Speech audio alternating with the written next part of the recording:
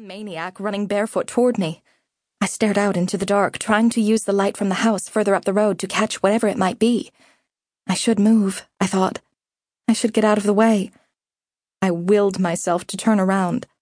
A gust of wind swept into my face. My eyes watered.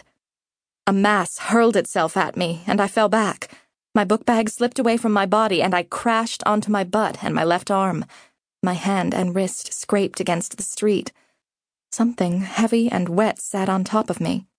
A warm, salty breath filled my nose. My wild imagination ran through every possibility. Rapist, murderer. The instinct to scream swept through me, but my throat caught, and I only gasped. I was paralyzed. A slobbering tongue licked my arm, and then a soft, cold nose nuzzled it. My heart continued to beat, but I finally took a breath, relieved. "Hey!" A shout came from up the road, from the direction I had been heading. "Are you okay?" My whole body went rigid again. The sound of footsteps came closer, and I tried to angle myself out from underneath the dog, but it wouldn't budge and instead continued to sit on my legs. It barked and then licked my arm again. "I'm sorry," said the voice. "Max, get off of her!" In the shadow of the street, I couldn't tell who it was. I wasn't that familiar with the neighbors anyway. The voice was smooth, masculine. While his tone was gentle, there was a strength hidden behind it. Since he wasn't shouting at me or telling me he would kill me, I tried to calm my heart. "They're not as bad as she thinks," I told myself. "People aren't all evil." The dog was pulled away from me. The guy knelt by my side. An arm went around my shoulders, lifting me slightly. "Are you hurt?" His touch around my shoulder sent a shiver through me that I couldn't control. It was such a warm gesture, and I wasn't used to people touching me. Through my shivering, I felt the pang at my hip where I had fallen. Pain seared through the scrapes on my arm. I cuddled it to my chest. "I'm okay," I said through my teeth. "It's fine." "No, you're not," he said, the strength in his voice shining through more. "You scraped your arm." He put another arm around my waist and prepped his knees. "You can stand, right?" My cheeks flushed so hot I could have been glowing.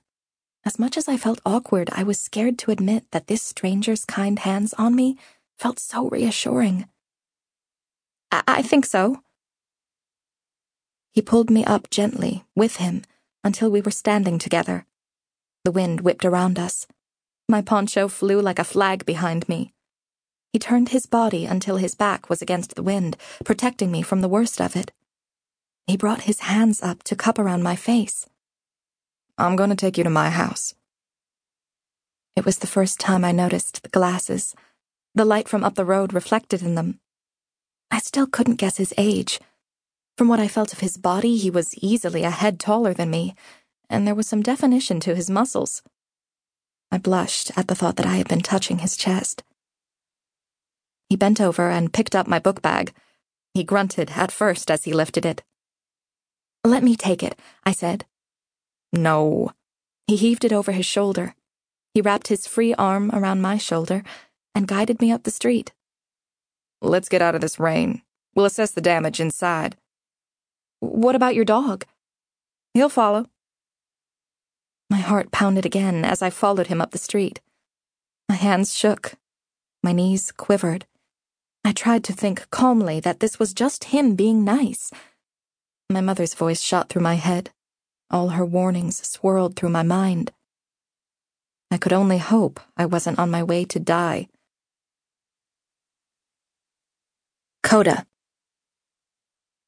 His house was the first one on the right after the empty lot. I remembered seeing it from my bedroom window. It was a one-story, brick, ranch-style home, with a finished room over the two-car garage. The garage door was open, with one car parked inside. Another car was parked in the corner of the wide driveway toward the back. A safety light flicked on automatically as we crossed into the garage, revealing the green poncho he wore. The hood covered most of his face. If I had seen that coming toward me in the night, I would have run screaming.